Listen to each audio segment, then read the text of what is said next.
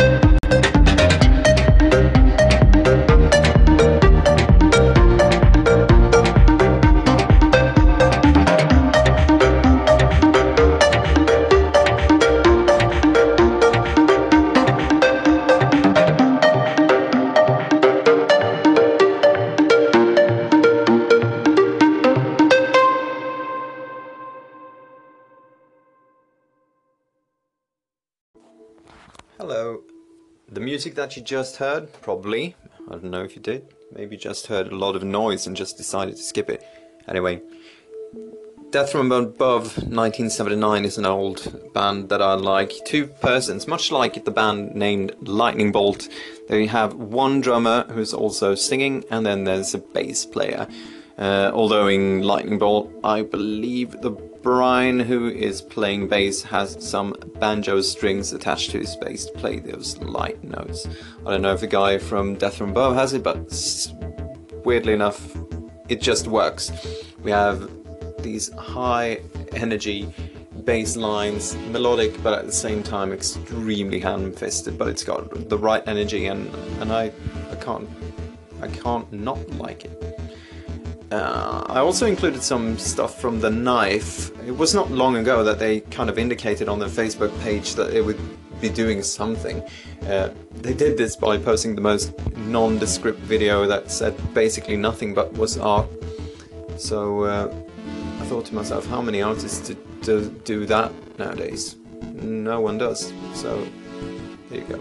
And so they released a live album. It was recorded in Terminal 5 in New York, and it's a really good concert. They actually issued the live video from that stuff onto YouTube, so you can just watch the entire thing. There's also a photo book released with pictures from the tour, and on the site you'll find some really great liner notes describing the political, feministic, the entire process they incorporated into that entire thing. So I firmly recommend that. Also, a newsletter I subscribe to is that of the XX, the English band consisting of 3 persons. Jamie XX, the guy behind the not behind the guitar nor the bass, but the rest of the technology, has issued a remix of one of the first singles that's released from the latest album, and the remix is really, really, really, really good. I included most of it, if not all of it, in that cut you hopefully just heard, but I strongly recommend that you pick it up on a streaming platform, because it is there and it is really, really good. Speaking of music, Morrissey has unveiled his latest album cover, which is a child holding an axe standing outside of, I think, Buckingham Palace in England, with a sign saying that monarchy is dead or is going to die or something like that. The fact that I really can't tell you what that sign says does say a lot of how I feel about Morrissey nowadays. He used to be poetic, subtle, but now it's just writing you on the nose. Everybody knows he dislikes or really hates monarchy, which I do as well. But I believe he should not be as angry, or at least be that angry. It's a good thing. Anger is an energy, as John Lydon once correctly said, but you need to rein it in and do something proper with it. You need to package it, and Morrissey has always been the _1 guy to do that, apart from when he's not being a racist, anti-Muslim prick. But this time around, it's not a good album cover, is it? Low in High School is the title of the album. I don't know what I think about that, but you know, I can fuck it. I think it's a quite good album title, but well, still. I will still probably go to see him live if he shows up, or I know I will. I still love him to bits in parts, and I still hate his Islamophobic remarks of late. I've spoken about that in earlier episodes, so I won't go into rant mode on that again. Still, having said that, so what more in the world of music? Not much. I didn't even think I was going to talk about music, but there I did. Oh well, there you go.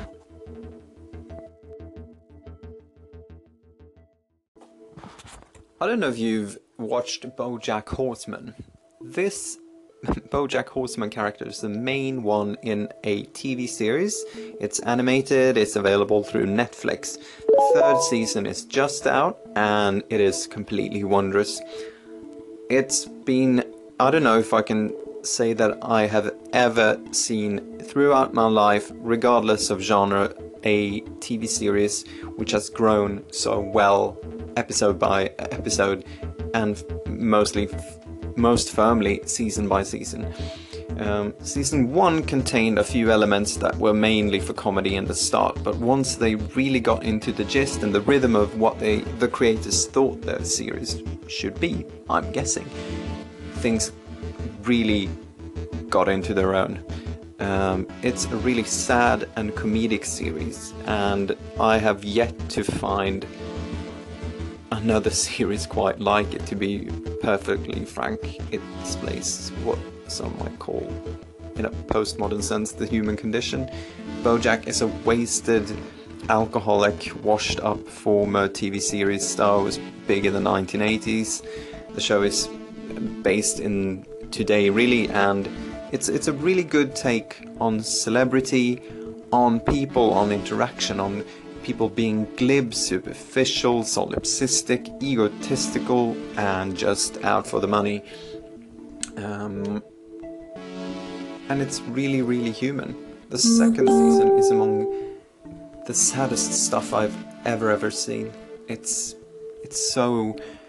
The second season actually put off a few of my friends from watching it ever again. They just couldn't handle it. Some of them couldn't even finish the second season, but it's so good. It's like watching a BBC documentary on termites. Even if you don't care a single thing about termites, you find yourself digging into that because it's so well made.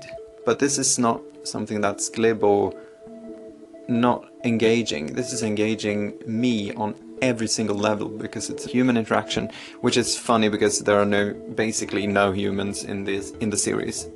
Animals are abound though.